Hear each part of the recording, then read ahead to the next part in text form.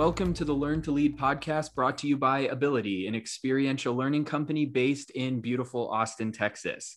I'm your host, Matthew Confer, and today on the show, we have Sarah Canaday, who is a leadership development expert, speaker, and the author of 2 books, Leadership Unchanged and You, According to Them, Uncovering the Blind Spots that Impact Your Reputation and Your Career. Her work has been featured in the Wall Street Journal, CNN, Forbes, and in the New York Times. Thanks so much for joining us today, Sarah. Glad to be here. Thank you.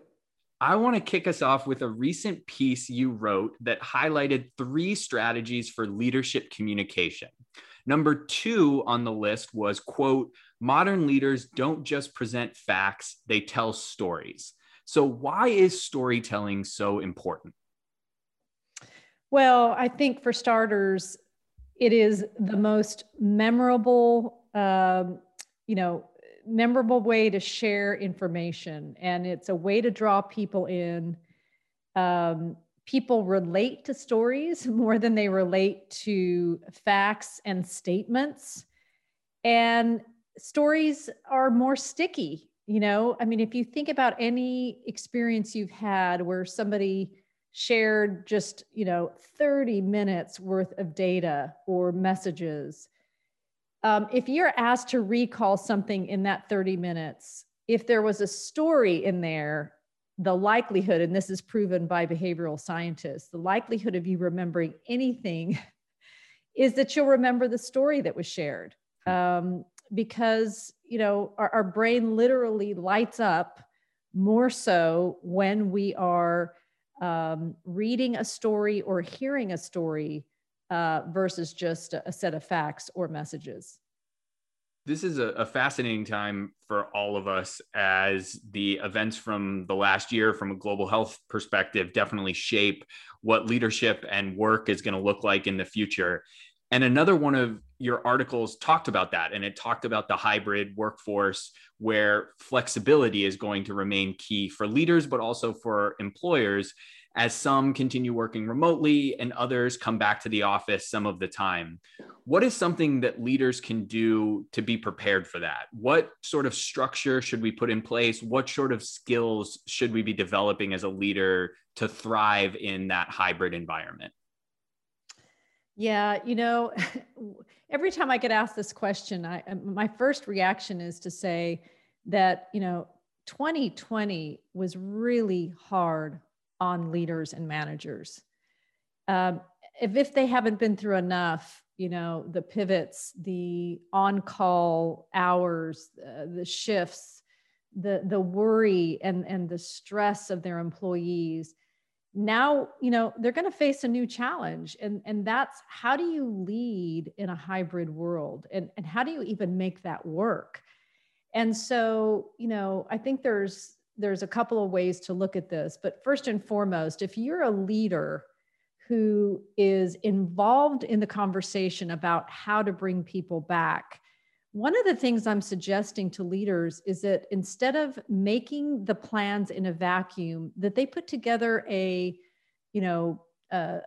group of people, like a focus group of employees, and they spell out all the business imperatives that still need to happen and get everyone's opinion about how to make that work in a hybrid environment. And I encourage that because I think employees are going to be, hard pressed to go back. They're going to dig their heels in. And in some cases, it's going to be more of a preference than a need. And I think so that everyone can see, look, we still have business imperatives we've got to meet. And then let them answer it. So how do you propose we meet these business needs while at the same time, making room for your needs and your preferences? Because I do think that's going to be a problem. But if employees can see the business case for coming back, if they're essential, if they have to have a set of operating hours that's open to the public, either via phone or face-to-face, then arm them with that. Entrust that they can handle the information And I think that will set the stage for a more collaborative plan and more patience on both sides of the coin, leader and employee. When you look back at the past year plus, what surprised you the most about how organizations you work with, clients you work with, responded to the challenges? And what do you think are going to be some of the lasting imprints from this time on how we work? Yeah, well, it may sound trite, but here's what I noticed, that the companies who were already um, thinking about their employees, making their employees' well-being top of mind, did very well. They pivoted well, they communicated well, they offered the right resources, they upped their resources in some cases. And the companies that paid less attention previous to COVID about their employees' well-being, about the way they communicated to their employees and to their customers, didn't do as well, right? There may have been some companies who stepped it up and surprised us, but for the most part, I think you saw a track record that only highlighted and illuminated the companies that were good at this to begin with, and vice versa. I want to switch gears a little bit. And I talked about your bio in the introduction. And one thing that I always like to do is put out on Instagram questions and tell people who our upcoming guests are, and then ask them for questions. And I did that with your upcoming appearance. And one of the questions that I got was there a defining moment in getting you to the place that you are today? And we've gotten that question on a few occasions about some of our guests. So when you think back to early in your career, or before you even had the career that you had, is there an event, is there a moment that pops out that was a defining moment in getting you to the place you are today? Yes, there was. It was when I graduated from business school, and I interviewed for oh gosh, I forget what they call these, but it's like a rotation program, but it is for, it's for getting right into their management program. And it's a management rotation program with a firm that was highly reputable, highly credible. And a dear friend of mine in the same program, we both interviewed for it. Needless to say, he got the position. I did not. And that was a defining moment for me, because I think it just, while I was really disappointed, it just propelled me, that if I wasn't going to go on that track and be in a fast track management program, then I was going to make it happen for myself. And I was going to try to figure out, even if I, took a position where I had to work my way up, I was going to try to do it faster and try to give myself more experiences and, raise my hand for more things that I wasn't quite sure I was ready for, but anything to get me to have that similar experience. But that was a defining moment, and there were plenty. As a leader and as a business owner, what do you wish you had more time for? If I could carve out an extra few hours a week for you to spend on the business, where would you like to spend it? Oh gosh, learning. I would, it's probably very typical of a business owner, but there are a couple of conferences I would love to go to. But every time I think about it, there is, business at hand. There's a deliverable I need to complete. There's a client who wants me on their site. There's a speaking engagement. And so those kinds of things go to the side. I do read a lot. So that's something I can do, on my spare time. But to literally just carve out 2 or 3 days where I'm immersed in some new learning is something that I would love to do. That's almost a perfect answer to lead into my next question, which is something that we hear from a lot of our listeners. It's about kind of productivity more broadly. And you talked about all of the levers pulling on your time of things that you could do. Do you have anything that really works for you from a productivity perspective? How you organize your day, how you organize your week, what you choose to focus on? Any tips, tricks, tools that you use to make that more successful? You know, it's interesting, but ever since the work from home situation, now, you know, I've always had a home office and then I travel quite a bit. But, you know, once we were sort of in lockdown mode, one of the things that I had started to purposely do is to change my scenery. I didn't realize how much, you know, being in the same home office could dampen my creativity and just, you know, seeing things with fresh eyes. So I have taken to, you know, going to an outdoor coffee shop. Heck, I've even just put up a little, you know, card table in my garage and let the garage door open. And, you know, it's a change of scenery for me is usually when I have to be more creative, when I'm working on a deck for a presentation, when I'm working on a workshop and I need to completely deconstruct a course. That's one of the best things that I can do for myself. And I think others find that it works for them as well. I also, you know, usually am an avid walker. I used to get up in the morning and go, especially in this heat. But in the fall and even early this year, I took to changing my schedule and walking midday or mid-afternoon. And I did that because I realized that we aren't putting any buffers between our Zoom meetings. And I needed some time to just digest some of what I heard, some of the notes that I took in my meetings, and just let them sort of percolate. And that happens usually when I go on a walk. That's where I get a lot of my thinking done. And so I've taken to doing that later in the day. And, you know, whatever it is for you, it could be a bike ride, it could be a coffee break, right? Anything to sort of catch up with everything you've been hearing, reading, note taking on, so that you can maybe make connections you didn't make in the moment because you were so busy scrambling to the next thing, or prioritizing, or frankly separating the signal from the noise.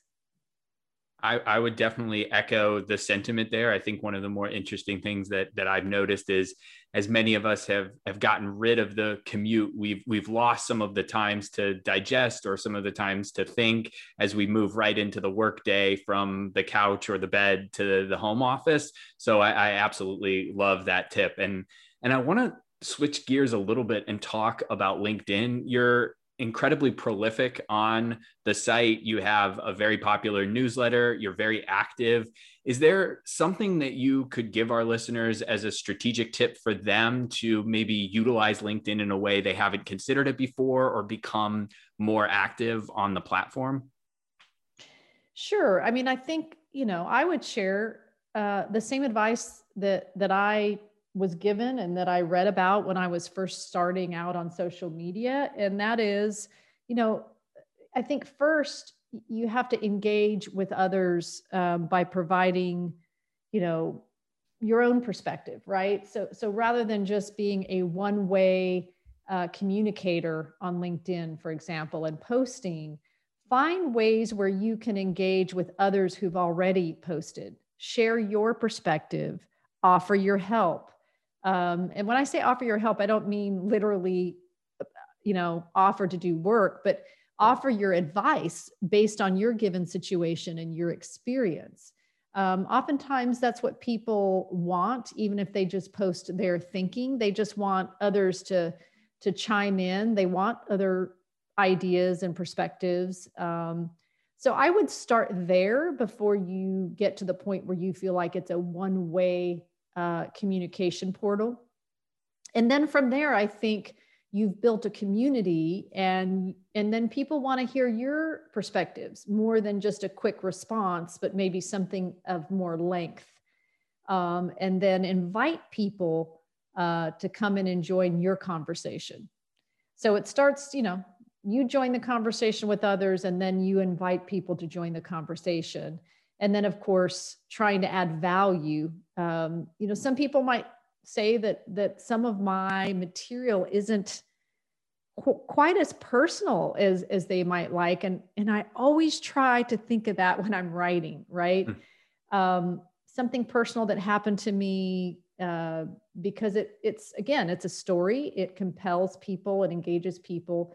But I end up, even if I do that, always sharing tactics and strategies. And again, I think it's because I'm out there with leaders so much who, it's one thing to talk theory. It's another thing to say, how do I operationalize this? And that's what leaders really need right now. So you mentioned that you're a voracious reader. So before we shift to the final two questions that I ask everybody, I would love to ask you, what are you the most curious about right now? It can have something to do with the work that you do, or it can have absolutely nothing to do with the work you do. What are you the most curious about right now? Funny. I just read about a new book that I'm very curious about. And I think it's called The Serendipity Principle. And the reason I'm so curious is I picked up on this idea when I was researching for my book. And I did talk about it in my book, but there's so much more to it.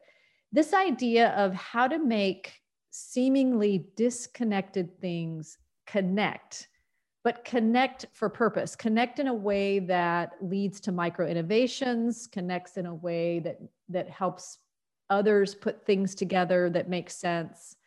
And so there's this new book. It's kind of like, how to be an accidental connector. Because some people are just naturally very good at it. And that's why they come up with brilliant ideas and innovations. But according to this book, you can actually teach yourself to be more of a person who puts pieces together, that sees patterns where others might not see them, and sees connections.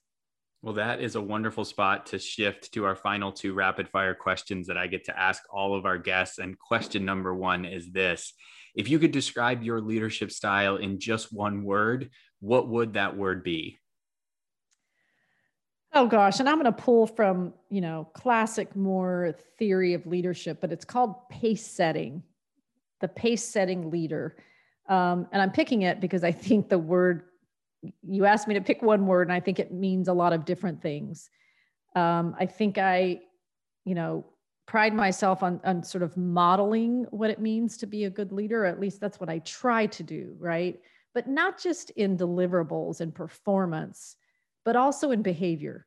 And so, I have high expectations of myself, but I also have high expectations of others. I have been, leader in corporate where I will tell you that half the people that reported to me were sharper than I was, could do more than I could. So I've always been humbled by people's talents. And so when I say high expectations of others, it's because I believe in their skills and talents. So yeah, I would say pace setter. That is perfect. And the final rapid fire question is this: what is the best piece of advice that you have ever received? It was from a business coach that I was going to hire years ago when I was 2 to 3 years into my new business. I also had 2 small children. And I had my conversation with her over the phone, and I was rattling off a number of things that I needed to do for my business, wanted to do. And I said I needed to hire her, I thought, to help me prioritize. And she stopped me dead in my tracks. And she said, Sarah, I don't think you need me. I don't think you need help with all of these things you want to get done. I think you know exactly what you need to do. You just need to focus on one thing at a time. Sounds simple, but it was one of the best things that she could have said to me at the time. Well, that is a wonderful piece of advice to close us out today. Thank you so much for joining us. Where can our listeners find out more about you? They can find out about me at my website, sarahcanaday.com. They can certainly find out more about me on LinkedIn. I'm on Twitter, Instagram, Facebook. But yes, the majority of my time I spend on LinkedIn. And for whatever it's worth, I will tell you that the book that I was trying to think of is called The Serendipity Mindset. Again, it's a brand new book, so I thought your listeners might be interested. Well, perfect. Thank you so much for that recommendation, all of the great insight, and thanks to all of our wonderful listeners for joining us today. If you enjoyed today's show, we would love a rating and review in your podcast app of choice. Taking an extra minute to rate and review our show really helps out, and of course, we truly appreciate it when you share our show with somebody from your network. You can find me on social media at Matthew Confer, and you can find our show on Instagram by searching for Learn to Lead Podcast. Our podcast is produced by Ability, which you can find by searching for Ability Leadership Development, and make sure you also check out our 12-week fully virtual mini MBA, which is now entering its third year. This mini MBA is a nights and weekends program that features experiential learning, mentorship, case studies, and networking. We now have a robust alumni network, and you can find more information at invitedmba.com. Be sure to subscribe to our podcast so that you get our next episode, and I want to thank all of you for joining us on the Learn to Lead podcast.